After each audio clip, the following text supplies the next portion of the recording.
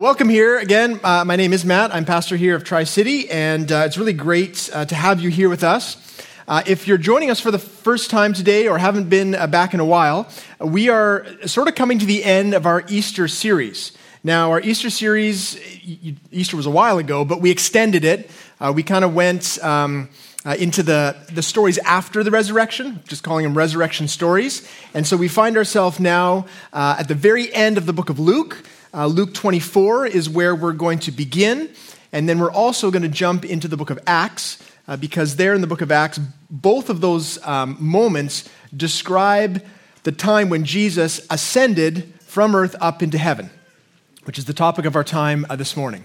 So I'm going to pray, and then we'll dive into our text and see what God has for us this morning. Lord, thank you for this place. Thank you for this opportunity as a people. We can come. Lord, we can praise and worship you. We can have some good time of fellowship and community. But most importantly, Lord, we can hear from you through your word. And I pray, God, that would be the case now. I pray, Lord, that as we seek to understand this really momentous event, Lord, that we would come to understand you more, and also that we would understand ourselves as your people or just as human beings even more in light of it. And so I pray now for your blessing. Give us ears to hear and open hearts to what you are saying. I pray this in Jesus' name. Amen. Human beings, I think, have always been fascinated by the heavens, by the stars, right? We look up. Since the time that the stars were made and that people were made, we probably looked up and we were inspired and intrigued by what we saw up there. Just the vastness of space, right? The beauty of the stars. It's no surprise then that we have this comparison, this kind of connection we make between heaven, which is the supernatural dwelling place of God, and the heavens, which is a word we use just for the sky. And we have this idea that because the sky is majestic and beautiful and kind of awe-inspiring, that there's a natural connection with heaven itself. There are some other reasons, though, as to why we would make that connection. In the Bible, we see time and again through the Old Testament that when God speaks, it is generally from above. He speaks down to us who are here on earth. We also have some stories where we see this interesting dynamic of heaven being a place that is above us. Elijah, if you know that story, a chariot came down from heaven, picked him up, and went up into the sky, into heaven. There's another fascinating moment in Jacob's life when he's asleep and he wakes up, kind of has this vision of a stairway to heaven. Right? There's angels coming up and down from earth to heaven, kind of a connecting point, which is very important for a couple reasons. The first is that because of that image, we were blessed with a powerful rock ballad by Led Zeppelin called Stairway to Heaven. And I think it's probably impacted all of us in some way. So there's that. But also we have this idea that heaven is a place that we could go. And it's above us. There's this sense of relationship between heaven and earth, which is important because in our text today, we see that in fact Jesus, he made a transition between these two places, that he moved from earth to heaven and that he was taken up. And so our question this morning, our pursuit is what does this tell us about Jesus? The fact that he ascended after his crucifixion, resurrection, he was here for a while and then he went up into heaven. What does that tell us about who he is, about the work he's doing now? And also, what implications does it have for us? Apart from the fact of realizing that it's true, does it have any meaning for us? So those are the kind of questions we're going to delve into. And as I said, we're going to look at two texts because the Luke text, first of all, they're both written by Luke. Luke and Acts, they're kind of, Acts is a sequel really to Luke. But also in Luke, we get sort of a brief account of the event, and then in Acts, he gives it more detail. So I thought it'd be good to look at both of them. So if you have your Bibles, you can look at Luke and then Acts, but it'll also be up on the screen. And so we're going to read first the passage from Luke, which says this, in verse 50, "And he," that is Jesus, "led them out as far as Bethany, and lifting up his hands, he blessed them. While he blessed them, he parted from them and was carried up into heaven. And they worshipped him and returned to Jerusalem with great joy and were continually in the temple blessing God. So there, very brief sort of account for what happened. But then we also find this in the beginning of the book of Acts. So when they had come together, that's all the disciples, they asked him, "Lord, will you at this time restore the kingdom of Israel?" He said to them, "It is not for you to know the times or seasons that the Father has fixed by his own authority. But you will receive power when the Holy Spirit has come upon you. And you will be my witnesses in Jerusalem and in all Judea and Samaria and to the end of the earth." And when he said these things, as they were looking on, he was lifted up, and a cloud took him out of their sight. And while they were gazing into heaven as he went, behold, two men stood by them in white robes and said, "Men of Galilee, why do you stand looking into heaven? This Jesus who was taken up from you into heaven will come in the same way as you saw him go into heaven." So that's the two texts. Gives us a pretty detailed account of what exactly happened. And we're going to ask and answer two questions about this event. Firstly, what are the details of the ascension? Like, what exactly is going on here? Is this literal? What's happening? And then secondly, where we'll spend a bit more time, is what is the meaning of the ascension? What is the meaning for Jesus, and what is the meaning for us? So firstly, the details. First thing to note is that this was not a surprise. This was not sort of a last-minute decision on Jesus' part. This was always his intention. His exit strategy was always to return to heaven after he had come to earth and lived a perfect life and then been crucified and resurrected. For the disciples, though, this was a bit of a surprise. I mean, Jesus didn't teach that much on the fact that he was going to depart. You see a few hints of it when he's transfigured on the mount with Moses and Elijah. There's a line where they're talking, and it says they're talking about his departure. So there's some sense that he's going to be leaving. There's another part where he's before the Jewish council, and they're grilling him. Are you the Christ? And he has this line where he says, "But from now on, the Son of Man shall be seated at the right hand of the power of God." And so there's this sense that Jesus knows where he's going, but for the disciples, they didn't think this was going to happen. If you look at their question, right, Acts verse 6, so when they had come together, they asked him, "Lord, will you at this time restore the kingdom of Israel?" The kingdom to Israel. This is what they were hoping for. And if you can imagine, this is 40 days after Jesus was resurrected. So 40 days is a pretty long time, right? Day after day, a couple weeks in, Jesus is appearing to disciples. He's having conversations. He's eating with them. They probably would have thought this is just going to keep going. And it's great. I mean, Jesus is resurrected. Now, the kingdom of Israel that we've been hoping for, right? The kingdom of God is going to come to pass. And so he calls them out to this mountain, and they think, yeah, this is it, finally. And once again, they're wrong, because they are usually wrong. So he says, no. He said, it's not for you to know the times or the seasons. This is verse 7 and 8, that the Father has fixed by his own authority. But you will receive power when the Holy Spirit comes upon you, and you will be my witnesses. So he basically says, no, this is not the time. In fact, you're asking the wrong question, because you're not going to know the time when the kingdom will come. That's the Father's business. He has fixed that already. Your job now is to go and be my witnesses into all the world. And we see that in every, the Gospels where Jesus says, go and make disciples. It's the last thing he tells his people, to go out into the world. And then, I think it's funny, because probably as he said that, right, some of the disciples, probably Peter, was about to say, yeah, but, and just as he said that, he's up into heaven, right? And they're like, oh, didn't get to ask him. He was with us so long. He's gone all of a sudden, right? And as he goes, you notice the posture. He has his arms outstretched.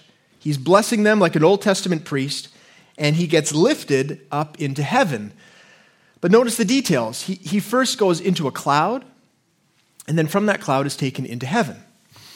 Now, it's not a rain cloud, right? It's not it's not one of those clouds, as the names I can't remember. It's not a thunder cloud. It's a cloud, though, that would have been familiar to them. Because in the Old Testament, we see when God manifests himself, when he comes into the presence of people, it's always in a cloud, right? When Moses is on the top of Mount Sinai, there's a cloud surrounding the mountain. The Israelites are led through the desert by a pillar of cloud, pillar of fire. So when the disciples looked up, they would have, I think, made that connection. It's meant for us to make that connection. He is going up into the presence of God and then taken into heaven itself. And then there's this great moment where they're looking up in the sky, and then these angels appear next to them. Right? Have you ever been in that situation where someone's looking at something? You're like, what are you looking at? And they kind of come and say, hey guys, what are you doing? Right? Don't look up in the sky anymore. Don't you know that Jesus is going to return? Right? It says, he was taken from you into heaven, verse 11. He will come in the same way as you saw him go into heaven. Now that's helpful, because what the angels are saying is, you don't have to spend your life looking up into the sky waiting or wondering what is going to happen next. We know what's going to happen next. In the perfect timing of God, Jesus will return. And we know how he will return. He will return from the sky in bodily form. That's the really interesting thing we sometimes forget, is that the incarnation was not a temporary thing.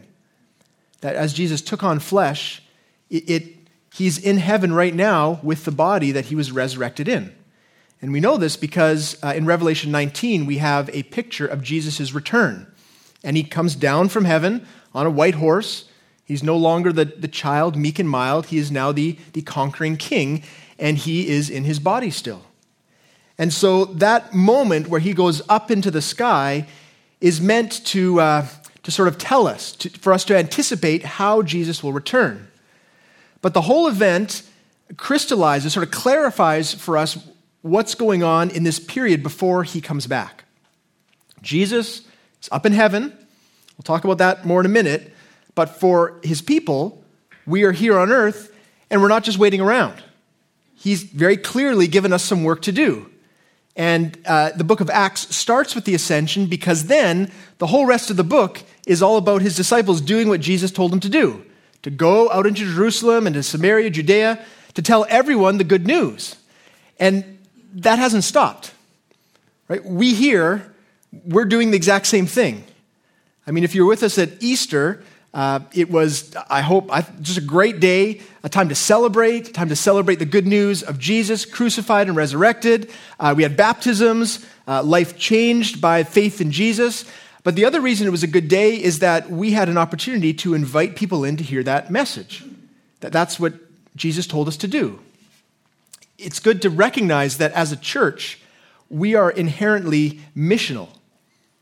We always, wherever we are, wherever we go, if you are a believer in Jesus, you have a mission from Jesus, which is to go and be my witnesses, right? To do it not in an annoying way, right? You don't have to put little tracts on everyone's, desk at work. You don't have to do that, but you can let people know, hey, here's what my life is about. Here's the hope that I have, because the message is one that transcends the difficulties of human experience. So, the details are, I think, fairly clear. Jesus is in heaven. We're here on earth. We're to do his ministry. But what's the meaning of it? Or what's the importance of it, both for Jesus and for us? Are there other implications, other things that we benefit from knowing this and from the fact that Jesus is in heaven? So that's the second question. What is the meaning of the ascension? And we're going to look at it in two parts, two answers. First, the exaltation of Jesus, and then the heavenly ministry of Jesus. So first, the exaltation. In the ascension, it's very easy for us to simply think that this is about a transition, a movement of location from earth to heaven. But the language is not just about a spatial change. It's also about a change in status. The language is he was lifted up, he was carried up, and there what we're really seeing is a movement of Jesus from the humility, from the weakness of humanity to a place and position of ultimate power and authority. And we know this because it's described, the place he goes to, like he doesn't just go to heaven to kind of hang out. He's not just there hanging out with the angels, and he's there waiting for the time when God the Father will say, okay, now's the time you go back down. No, he went there with a specific purpose. And we see that in where he went. He went to the right hand of God. Look at this verse in 1 Peter. This is helpful. Chapter 3, verses 21 and 22. Jesus Christ, who has gone into heaven and is at the right hand of God, with angels and authorities and powers having been subjected to him. And so his position is one of ultimate authority. Even here on earth, sitting at the right hand of someone is a position of authority and honor and power. And in the case of Jesus, we see that all angels, authorities, powers, they've all been subjected to him. Now, the interesting thing is that this is not a new position for Jesus. He's the Son of God, the second person of the Trinity. For eons past, he had occupied that position. So it's not like he kind of earned his stripes and then went up to heaven to sit in that position. That was where he began. And he came to earth to take on human form to achieve our salvation. In going back, his nature has not changed. He is just as much God as he ever was, but there is more glory for him as the risen Christ. It's not that he's changed, but now his fame is, more people are aware of him. The whole world is now telling the story of what he's done.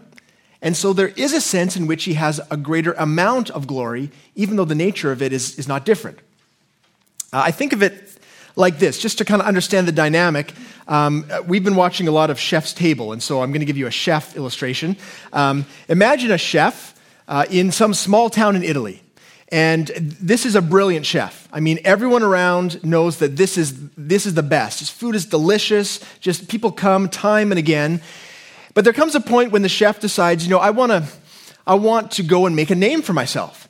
And so he goes to the big city, goes to Rome, and opens up a restaurant. And before long, people recognize how brilliant this chef is. They come from far and wide. All his dishes, all the weird things that taste fantastic. He gets accolades and awards. He's written up in food magazines. And now all of a sudden, all over the world, people are talking about this restaurant and this chef. Now, when he goes back to his hometown, he hasn't really changed. He's still the guy who made the great pasta, or all the stuff they make there, the pizza, the amazing. People just flock to his restaurant still. His nature has not changed, but the glory that surrounds him has kind of changed, because now he's on a worldwide stage. People are speaking of his name all over the place. You would, in a real sense, say he had made a name for himself on the world stage. It's kind of like that with Jesus, except that he didn't come to earth to make a name for himself. He came to earth, and in doing so, God the Father bestowed upon him the name that is above all names. It was in his sacrifice that we better understood his nature as a merciful and sacrificial God.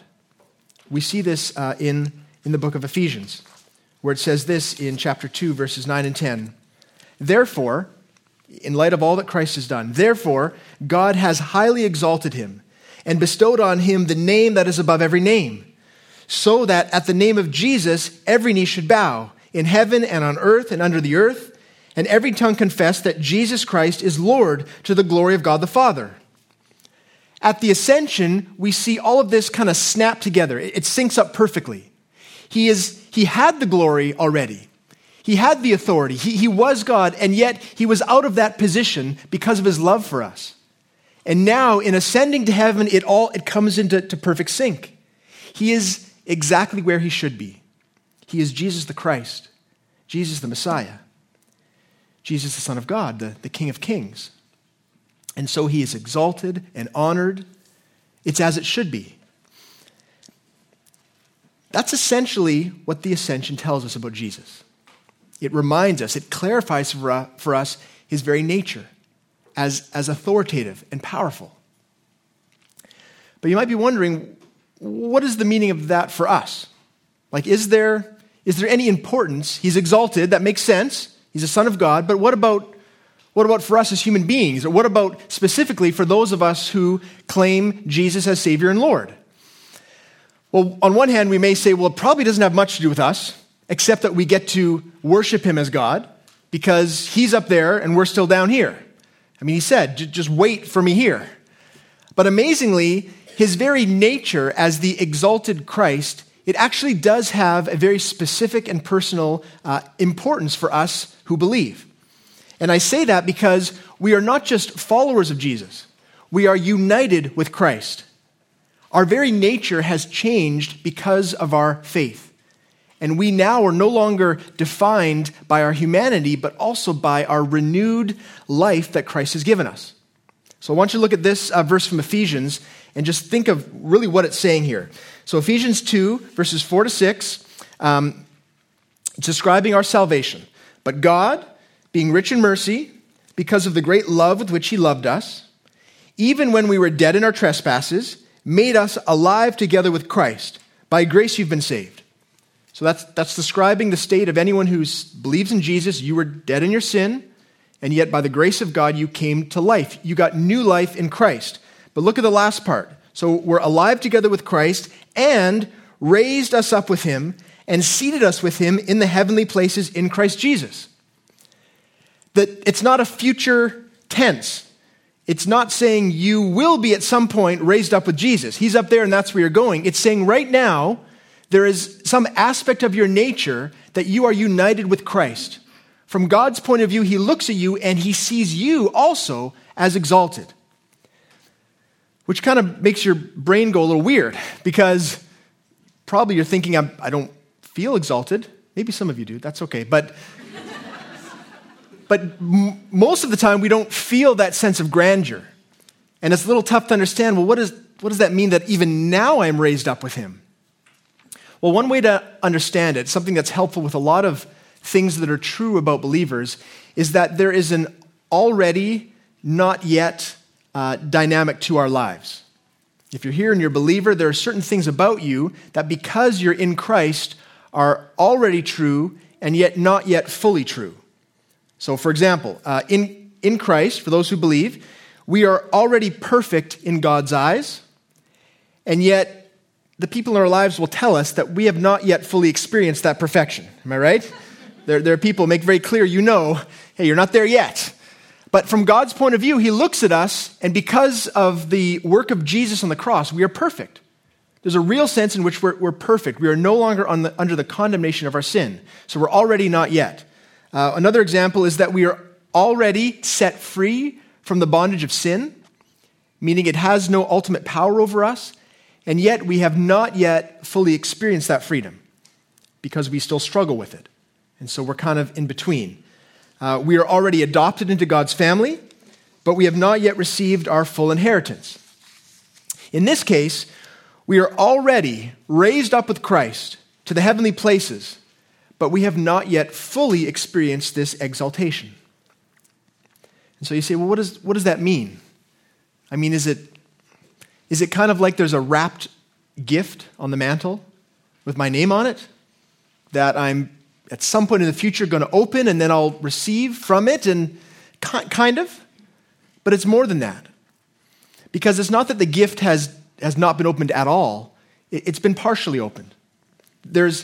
I think the adoption metaphor is helpful. When a child is adopted, there's a period of time when the papers have been signed, they've been sealed. The nature of that child has now changed, fundamentally changed. They had no family, and now they have a family. They haven't fully experienced the family yet because the new parents are going to the orphanage to get them, or there's transit, there's time. And even when they begin to live the life of a family, they don't feel it fully. There's an already not yet sense of their identity. And that's true for us who are in Christ. That there's a new nature, a new identity that we have that means that we are no longer defined by our brokenness and our sin. That we are defined by the perfection of Christ. And as he is exalted, we also are exalted. I think this is a tough thing for us to grasp because when we live our lives, there's not a lot of exaltation. There's a lot of brokenness. There's a lot of trials and difficulty. And very often we get to the place, even for those of us who know Christ, where we say, man, I just don't think I don't think things are going to ever get any better. I mean, what I'm seeing, what I'm used to, I'm just kind of spent. Like I've been praying for certain things, or I've been hoping in certain things, and now I don't believe that there's anything fundamentally different about my life, that the presence of God has not changed anything. I've been reading a book recently. I try to read one book a year if I can, a little bit at a time. And I used to read more, but something happened. So I read one book a year, and this book that I'm reading is I got for Christmas. It's by Michael Chabon. You may know him. He is a Pulitzer Prize-winning novelist, so usually an author of fiction. This book is called Moonglow, and I think we have a picture. I got this picture not from the internet, but this is actually my copy. You can tell because there's tea spilled all over the front of it. That was courtesy of my family. So this is the book, and in it, it's really a fascinating book because Michael Chabon, his grandfather died years ago. And right before his grandfather died, he went and interviewed his grandfather. His grandfather just started telling him the story of his life. And Michael was writing all this down, and then he did research, and he transformed it into kind of a memoir, really the story of his grandfather's life. And much of the story is about his relationship with his grandmother. They met right after World War II, and his grandfather was in the U.S. Army. His grandmother was from France. And much of the book is about the mental instability that his grandmother had ever since that time. And so there was one scene which really kind of stuck in my head, which is one of the times where his grandfather's going to the mental institution to pick up his grandmother. She had been there for some treatment, and he's going to pick her up, and just before he's allowed to take her home, he has a conversation with the doctor there. And the doctor, through the treatments and through all the discussion, has realized that there's some traumatic events in the grandmother's past that the grandfather doesn't really appreciate yet. He hasn't really come to understand, and what the doctor is trying to get the grandfather to do is to try to delve into those things with the hopes that things might get better. And so I want to read to you the grandfather's response. Actually, it'll be up there too for those who are visual learners who want to read as I read. Here's what he says to the doctor. He says, "Doc, I'm an engineer, an electrical engineer. That's my training. Engineers spend a lot of time on what's called failure analysis. Whether you're designing or testing or building, because things break. They fail. They explode, collapse, burn out. There's stress and fatigue or fracture, and you want to find out why it failed. That's part of your job. You want to figure out what's wrong so you can fix it. Maybe I used to look at my wife in that regard. At the beginning, maybe for a long time, wanting to know what went wrong, thinking I could fix her. But I don't want to think of her like that anymore. Looking for a bad capacitor. I just want to, I accept her, and he was going to say that he loved my grandmother, but that didn't feel like something one man ought to bother another man with. So he says this, he says, she's broken. I'm broken, he said. Everybody's broken. If she's not in misery anymore, I'll take it. It was that last line that kind of stuck in my brain. She's broken. I'm broken. Everybody is broken. And if she's not in misery anymore, then I'll take that. And by that, what's being said is that there's a certain point in which the suffering and brokenness of the world, the hope evaporates from your life. Right? You think about what you've gone through or what people you know have gone through, and you've just become resigned to the state of brokenness in the world. That's what he's saying. He's saying, I'm tired of hoping that things will improve in our relationship, in my wife's mental state. I don't want to work on it anymore. If you're telling me, Doc, that whatever you did, whatever treatment, we're going to be able to survive, I'll take that. And that tends to be some of our approaches to life. Even for those of us who know Jesus. Even for those of us who would say that there is a hope beyond this life, and that Jesus has, in fact, transformed us and has promised to renew us from the inside out and improve things to make us more and more like him. Even for those of us who say that, there are areas of our life where we've said, I'm just not sure I can pray for that anymore. Right? It's broken. I don't think that it will ever get fixed. And when we think about ourselves, sometimes we just think, well, this is just the way it's going to be. Right? I'm broken, or I'm not worth it. Or when I try to do things, they tend to fall apart anyway, so why get my hopes up? Right? Why should I ever think that there's going to be anything different about me? And what we need to hear, if you're a believer and those thoughts are running through your mind, or if you're saying those things, or it's preventing you from being on your knees in prayer, you need to simply recognize that type of approach to life is contrary to the Word of God. God himself is saying that what defines you is not your brokenness. It's not your failures. It's not your inadequacies. It's not the fact that you've messed things up time and again. What now defines you is the person of Christ. That in Christ you are made new. You are redeemed. And because of his presence in your life, because of his spiritual work on the cross, his atoning sacrifice, you are set free from sin. But beyond that, you have the promise of exaltation. In the ascension of Jesus, we see a reminder of something that's meant to clarify for us the truth about who we are. See, we have the salvation of Jesus. We know that. We have the forgiveness of Jesus. Thank you, Jesus. We have the redemption of Christ. But also, amazingly, we have his exaltation. That is meant to change the way that we see ourselves. That God himself looks down and he sees us as honored. He sees us as wonderful and glorious, all because of what Christ has done for us. Last week we heard that Jesus is the first fruits. He's been resurrected. He has his resurrection body. He is the first fruits, and we are the orchard. Those of us who know Jesus, we are ready to be harvested. And because Jesus is in heaven, that's the seal, that's the encouragement and confidence we can have that we too will one day be there. And even now, our nature has changed.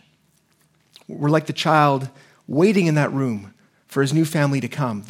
There's something different, something inherently and fundamentally different about that child because he's been adopted, because she has a family.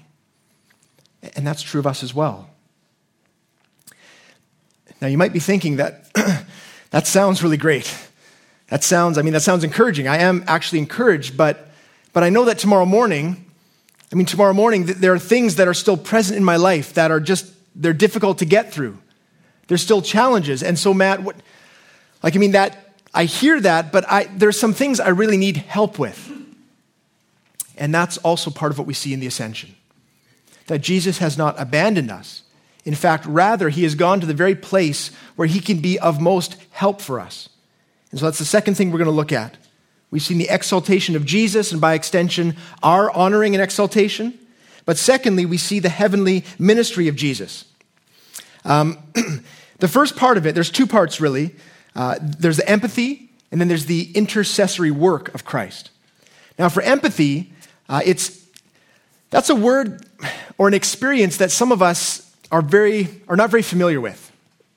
There are some of us for whom we have not often heard very many empathetic words in our lives.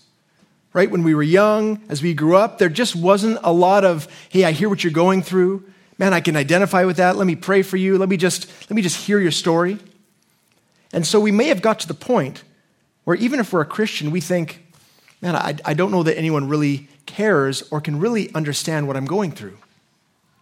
And yet with Jesus, we see something very, very helpful, very, very different.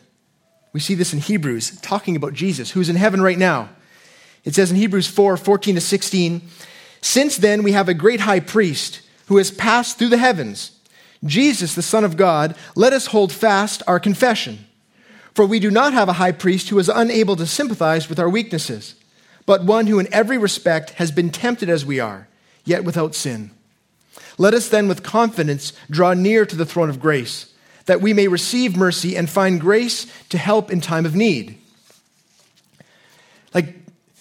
Sometimes we forget that Jesus, he's up in heaven, still in the body that he lived his life in. And so when we come to him in prayer, when he sees us going through things, there's nothing that he hasn't experienced. He went through everything that we have been through. He was rejected. He was abused physically and verbally. He was abandoned by people who love him. He knows what it's like to be tempted in every way. Pride, anger, lust, bitterness. He went through all of those things.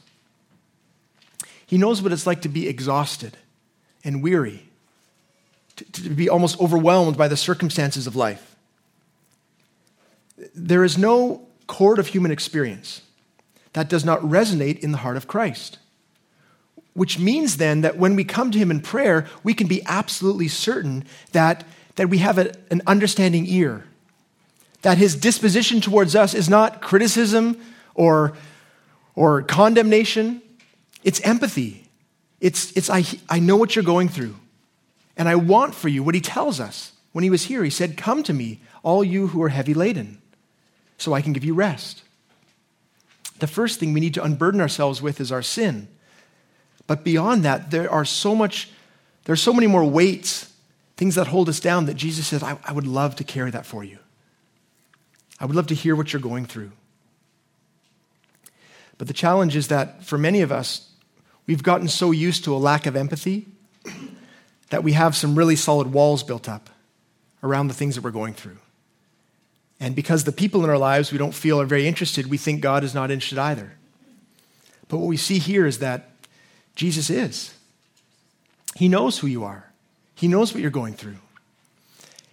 And we underestimate the healing that can come with simply unburdening our hearts in prayer, in Christian community, and to know that the people listening, they know what you're going through.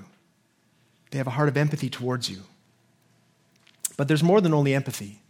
It's not only that Jesus, at the right hand of God, understands what we're going through and has a soft heart towards us. More than that, he actually takes action to help us.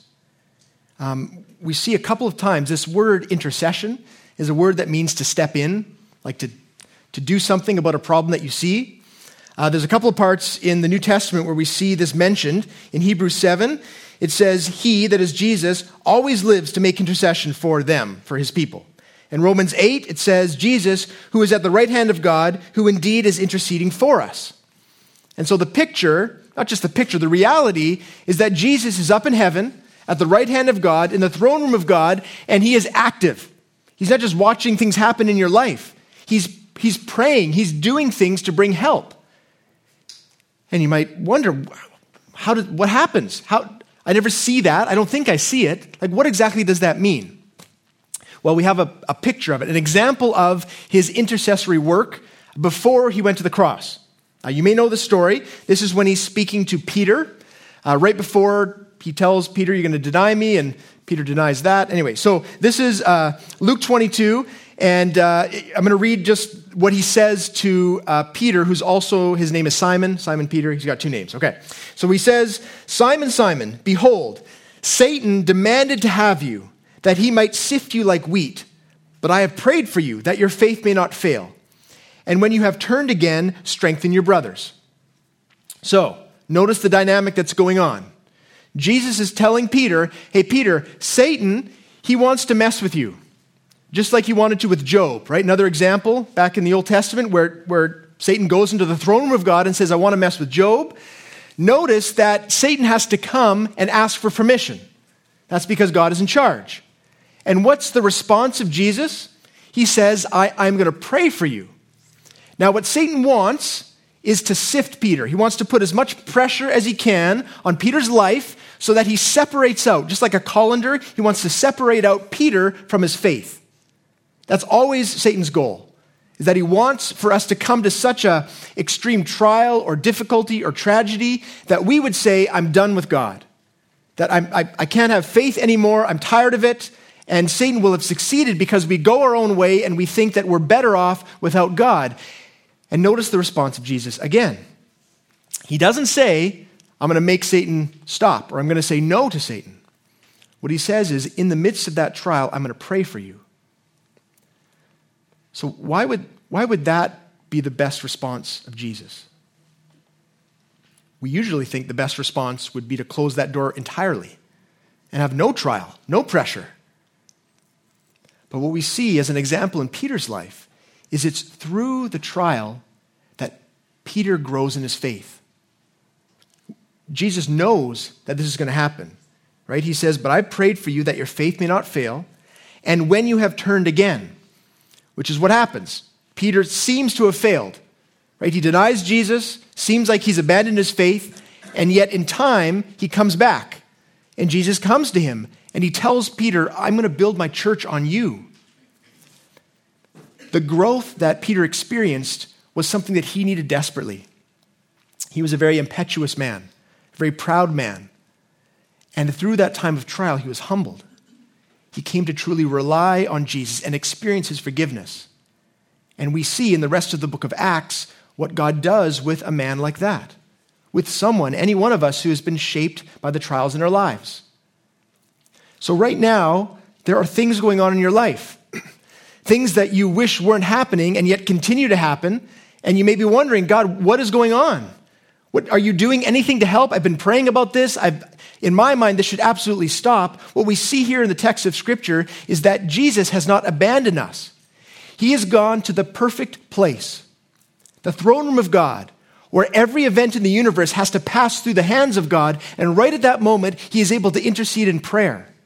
He is able to speak into the plans of God and to shape us through the events of our lives. And in all of this, we see the heavenly ministry of Jesus, which supersedes the earthly ministry of Jesus because he is able to minister to all of us at the same time, through his Spirit and through his intercessory work. And you may still say, "Matt, that still sounds great, but man, things are really hard still. Things are difficult. You don't understand what my week's been like." But I hope you see here in the Word of God that he does understand. He does know. And there's actually one thing worse than trials in our life, and that is trials that we go through on our own. That is suffering that is meaningless, pointless. And God's word to us this morning, for those of us who know Christ, is that that will never be the case in your life. There is never a moment where God is not at work, where Jesus is not interceding and using his power and his authority and his love for you to bring about the very best for you through the difficult things of your life. And so at the ascension, we see more of who Jesus is.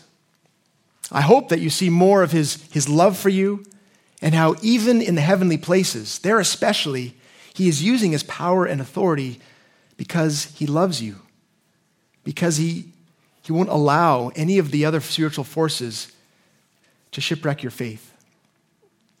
And so from this, we have an opportunity to respond. In the Luke text, the disciples, they go back and they're praising Jesus and they're worshiping him, and we have that opportunity as well. But my hope, even more than that, in the quiet moments of your heart, is that there will be a sustaining faith and encouragement that comes from knowing that Jesus is right there with you in every moment of your day. So let's pray together. Lord God, thank you for the truth of the ascension. Thank you, Jesus, that you show us in your ascended state, in your exalted state, that we also are united with you, that because of our faith, because of your work in our life, that we can claim that exalted status. And whatever is said about us, whatever we believe about us, is not as true as the facts of Scripture, that we are lifted up, that we are raised, that we are exalted, and that you are with us in every aspect of our life. I pray, God, that there would be work done today in the hearts of those of us who are feeling so beaten up, so broken, so tempted to think that there is no hope for me in the future, that this is just how it's always going to be. I pray, Lord, that you would minister to us through the power of your Spirit, and that these truths would encourage us and lift us up, just as you were lifted up into the heavens. I pray this in Jesus' name. Amen.